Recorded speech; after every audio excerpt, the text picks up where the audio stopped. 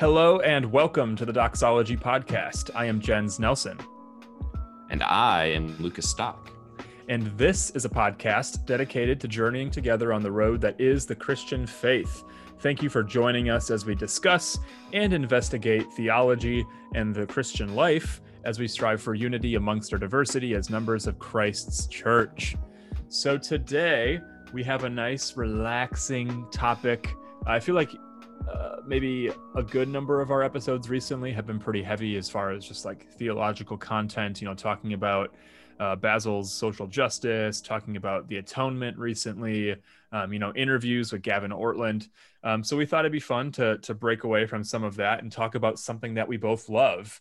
And that's books. Lucas and I both love to read. We have lots of books. We sometimes even will get each other books and be like, yo, you got to read this. And then we don't end up reading them. But in all seriousness, we love books. We've had episodes where we've talked about books. We've done like 5 books every Christian should read, and we each picked 5 books. I think we've maybe even done an episode like this where we talk about like what we're currently reading. But the nice thing is we're always reading. It's been a long enough time since our last one where it doesn't feel like repetitive. So that's what you're getting today, a conversation about books. If you love books, if you want book recommendations, you've come to the right spot. So without any further ado, let's start. I think what we'll do is go like Lucas Jens until the end. So Lucas, why don't you share the first book that you're currently reading?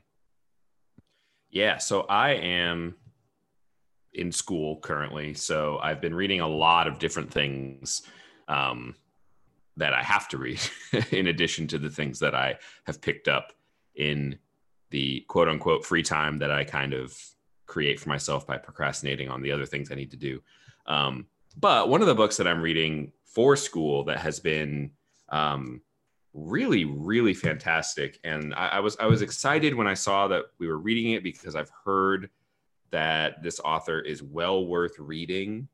He's a very well-known author, but what he's very well known for, I'm not a personal huge fan of, but I've always heard that his other books are just like really insightful, really helpful, really edifying, and really great. And so far, I mean, we're kind of reading it in the class a little bit out of order, like a section here, a section there, jumping around. So I'm not reading like straight through, at least not exactly straight through. But I kind of want to go back and maybe in a year or two, just have this be one of those books I come back to. And that is Eugene Peterson, The Pastor, which is a memoir. It's called The Pastor, a Memoir. And I have never read anything from Eugene Peterson except for occasionally looking at The Message. And I've never been a fan of The Message. It doesn't really do it for me, but that's like, it doesn't matter. That's fine. So this came out in 2011. I can't remember when he passed away, but it was recently, so this is pretty last couple of years. Yeah, that's what I thought. So this is like definitely, he's had a long life of really incredible ministry and, as I've learned, really amazing life experiences to reflect on, which he does in this book. And it's just so the class I'm reading it for is pastoral theology. So if that gives you an idea of kind of the content or the approach that Eugene Peterson is taking in this memoir as he's recalling different events from his childhood, from his education years, his early years of marriage, his early years of ministry, his family, all of these things, his relationship with God and how his faith has developed and changed and all these things. It has a very, I don't actually know if this was on purpose, but it's almost like he's speaking to pastors or to those who maybe want to be pastors or will be pastors. Like as he's telling his story, he's tracing this theme of being a pastor, this vocation that I didn't know before reading this, but that he kind of fell into, wasn't something he thought he wanted to do. But what I've always heard, I can now confirm, he is a fantastic writer. It's really enjoyable to read. It's really engaging to read. So I would highly recommend everybody. I know I just kind of made it sound like it's written for pastors. It's not. It just kind of feels that way. And I think part of that is because I'm then going to a class where we're discussing it from the perspective of Right. people who are pastors and are preparing to be pastors and that kind of thing. But that's not to say that it's limited to people in pastoral ministry that would benefit from this. Particularly if you don't know anything about Eugene Peterson, or like me, you've never read anything by him. I feel like this is a really great, like, I feel like I'm getting to know him really well, and he's well worth getting to know, I would say, in my opinion. So that's, like I said, it's called The Pastor. It's by Eugene Peterson. That's very cool. That's a really cool one. That's definitely outside of my typical, as we'll see with my a couple other ones. I'm sure. It's definitely outside of my just like the kind, like I don't typically read biographies or memoirs very often. Interesting. So I'm glad that this was assigned, because otherwise I don't know if I ever would have gotten around to it. And it's highly recommend that everybody gets around to it. So that's my first one. Yeah. And I think that knowing that he has recently passed away, that now means he is a candidate for our Christian of history. And it sounds like you're learning quite a bit about this man. So perhaps we have a forthcoming Christians of history episode in the works. Who knows? But it's interesting that you started with a memoir or an autobiography, because the book that I was going to start with also falls into that category. I want to say, so we forgot to say at the outset, we have not shared any of these books with each other, just out of like the fun of it. So do you have any guesses to what autobiography I'm reading? Throw out your wildest guess. Oh man, I have no idea. My wildest guess would be, I forget the name of it. Moody put it out a couple years ago. Charles Spurgeon's wife's autobiography, I think. That is or maybe that was just a biography. No, that was a biography. That is a good guess. I did read that on Susanna Spurgeon. Okay. This is Surprised by Joy by C.S. Lewis. Nice. Which has come up. Speaking of Christians of history, we can't do C.S. Lewis because we've already done his life. But on that episode, you brought up, like, I think I was the one that did the presentation of Clive Staples. But then you were like, oh, like, that like his wife, was Joy, and that was Surprised by Joy, a little pun there. But I have not, I'm maybe like a third of the way through the book, maybe a quarter of the way through the book. But like, oh man, it is so good. Like, it's crazy. Normally I guess I should say I do read some biographical books. I very infrequently read autobiographical, where someone's, writing about themselves. Not because I don't like that. It just, I've never really, I think most of the people that I've read books about, like, they lived too long ago that, like, I want to read a modern, like, telling of their life. But like for C.S. Lewis, he lived in my family's lifetime.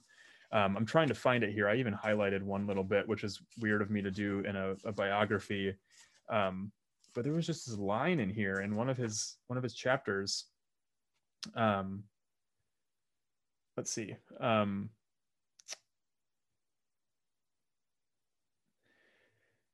He's talking about, like, his mother's death and how he might regard that as like his first religious experience. And he's just sort of like talking about how he approached God, or like his idea of God, without love, without awe, even without fear. He says, and this is where I'll start quoting, "He was, in my mental picture of this miracle, to appear neither as savior nor as judge, but merely as a magician. And when he had done what was required of him, I supposed that he would simply, well, go away. It never crossed my mind that the tremendous contact which I solicited should have any consequences beyond restoring the status quo." And like, as I read that, I almost got goosebumps just thinking about, I think that's so many people out in the world, right? So many people want to have some sort of contact with God. They don't want it to be anything beyond restoring the status quo. Whether that means, heal my sick aunt, or get me this job, or whatever it might be that someone is petitioning for. But to have this tremendous, dramatic encounter with the divine creator of the cosmos, we're not talking about some genie in a bottle. And so I was really, again, in reading autobiographical works, it's just cool seeing, like, obviously he's a Christian when he wrote this, but to like look back at your life, to evaluate the things that you did, why you did them, how you did them. It's a fascinating thing. Like, I almost feel like most people should write something autobiographical, and not just here's what happened as like facts of history, but like interpretation and really drawing out the implications, the ways that even the smallest of decisions like had consequential, large impact. But yeah, again, I haven't finished it. I've really enjoyed the first chunk that I've read here. A lot of things just to some of it is just like facts of his life, but it's really interesting seeing how he weaves in those interpretive bits. So that was my first one, Surprised by Joy, C.S. Lewis. I will add the caveat, like I love Lewis so much. I also am reading this along with the Screw Tape Letters, which I've read like 3 or 4 times, but I just like really enjoy reading it. And I try to take something new from it every time because it's such a poignant book. So that's my first part, my first book and a half. Right. My second one will be kind of short. I just started this like yesterday. I had a meeting with a professor at my institution of higher learning, and he was incredibly generous to actually give me a couple books. And so this is, as you can all not see because we don't share the video, this is Martin Chemnitz's Loci Theologici, if I pronounced the Latin correctly, which basically translates to something like theological, like topics, something like that. And so Martin Chemnitz is a sort of second generation-ish Lutheran reformer.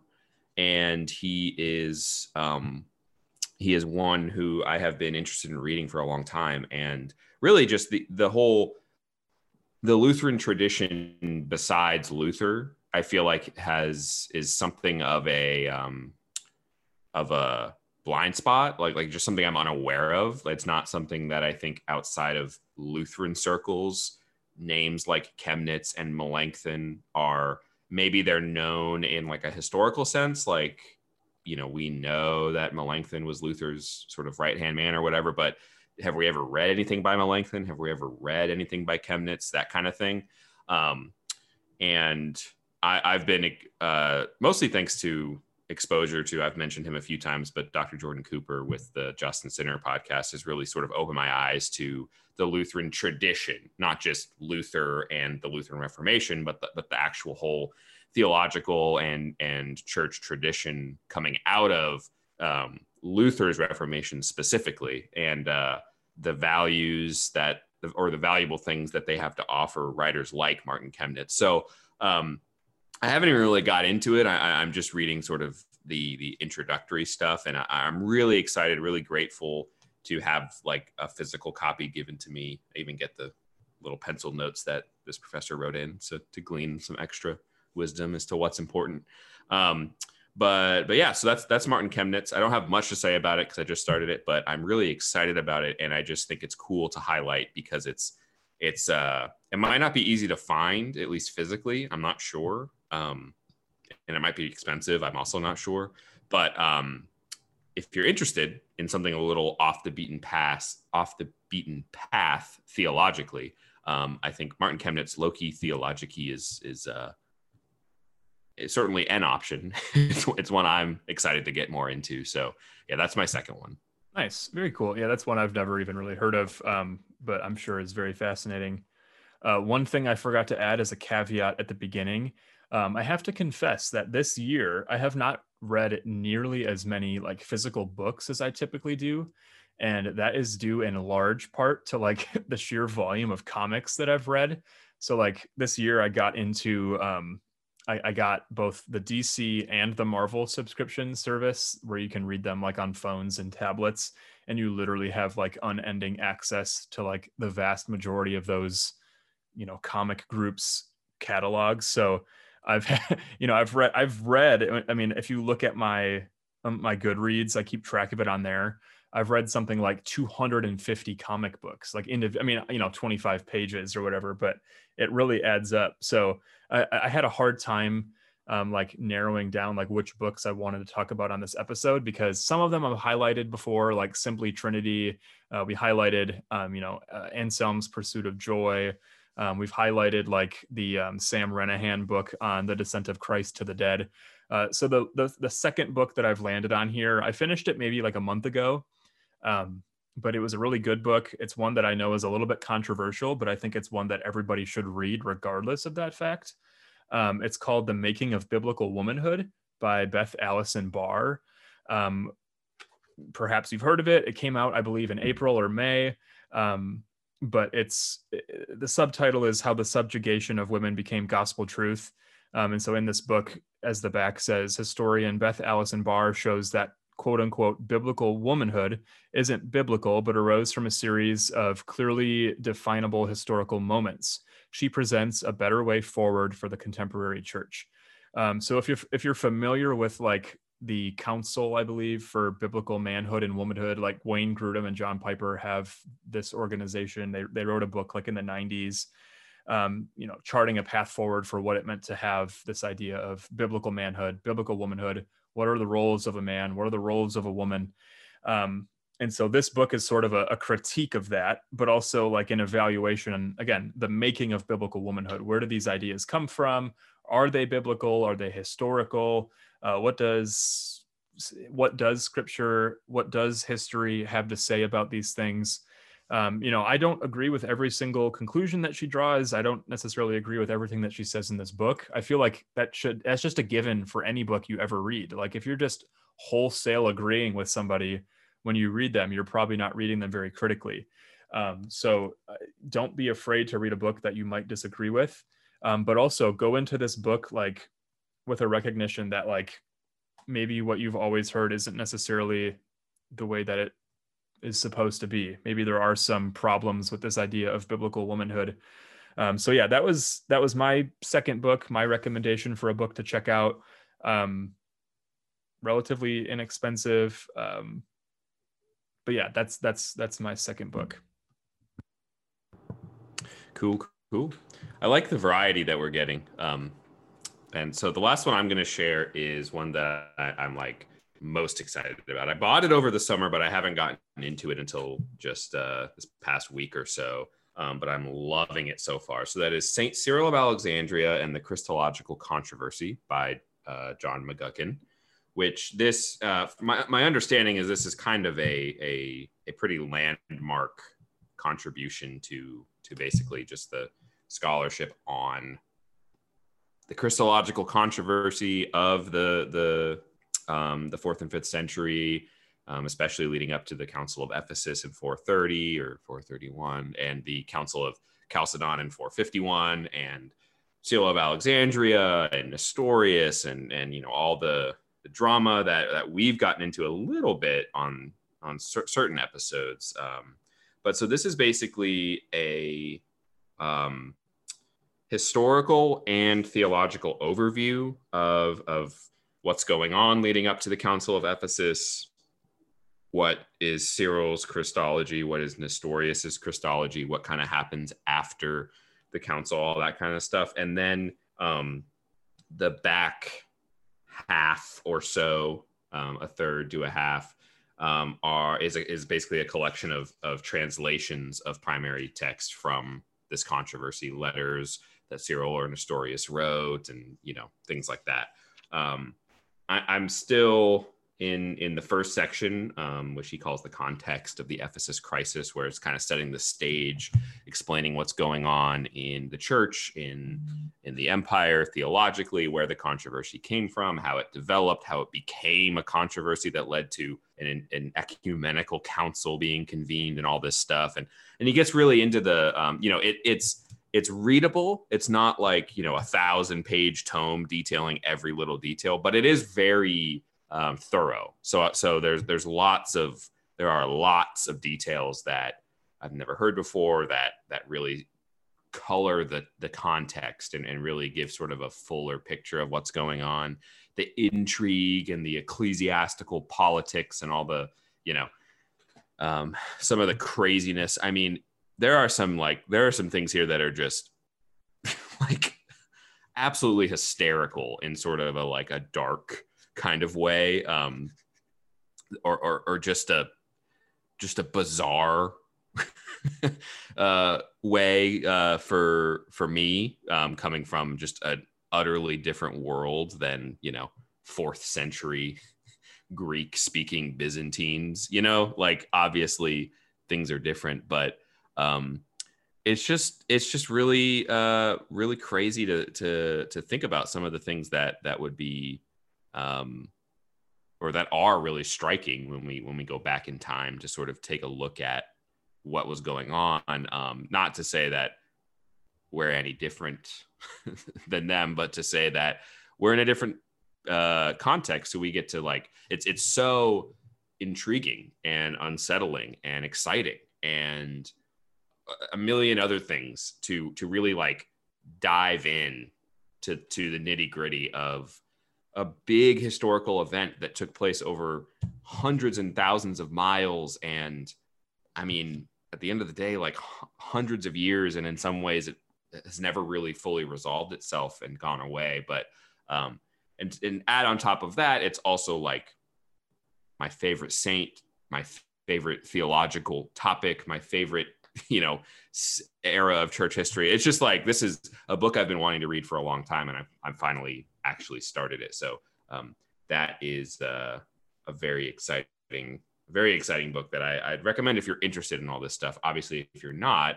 it's a very thick book full of stuff you're not interested in. So don't read it if you don't want to. But SVS Press puts it out. It's great. And this is like, I think this is basically like an updated version. I don't know if you know, the old version I've never really seen before, but this was like updated in like 2001 or something. Like this is pretty, I think, pretty standard, like the standard version. Yeah, so I think that's all I have to say on this. But read St. Cyril and read about him. Yeah, that is dope, dude. And I feel like this is so short. Like we've talked about books. I want to keep talking about books. I'm trying to think of like off the top of my head, if anything comes to mind, like just not even necessarily reviews or anything super serious, but just like books that we've enjoyed. I don't know if anything comes to mind for you. But if not, these have been, you know, several books that we really enjoyed, books that we think that you should check out. I did want to plug one thing, and this literally was like a thought I had mid episode. So if this isn't something we want to do, Lucas, you can tell me now and I'll cut this, but let's do it. Okay. Let's see what happens. So, all right. So if you've made it this far, if you've heard all of our book recommendations, we want your opinion. So we recently signed up for a Zoom subscription so that we can do interviews and do other things. And part of that is a feature that allows us to live stream. Now, this is an idea that Lucas and I have kicked around for a while. And so now that we realize that Zoom would allow us to do it and we don't have to like pay for other things, like we're already paying for Zoom. So basically what we're trying to do is plug the possibility of what would it look like to do a live stream, to have episodes like where we just like shoot the breeze. Maybe you guys come in the comments, or maybe we'll invite special guests to come hang out in the Zoom or whatever. But we just wanted to get your idea. Is that something you'd be into? Would you like want that to be weekly, monthly, some other rotation? So let us know. What do you like? What do you guys think about the idea of a doxology live stream? I don't know. I don't know if you have anything you want to add there. No, I mean, basically just like we're busy stuff. It's hard to fit with schedules, and, you know, that is obviously a very big factor in terms of being able to do things regularly, do things well, all that kind of stuff. But this is an idea that we've been talking about on and off for quite a while at this point, I think. And just haven't, we just been kind of letting it sort of simmer and develop as we've been thinking about it. And I think that if it's something that people want to see, we can make it happen in some form, right? Maybe it's not as regular or as frequent, but we would really appreciate, like we always say, we'd really, really appreciate your feedback, and we mean it. And this is something very specific to ask. What are your thoughts? Would you be interested? All that kind of stuff. Because obviously there's no point in live streaming to nobody, because we could just record an episode instead.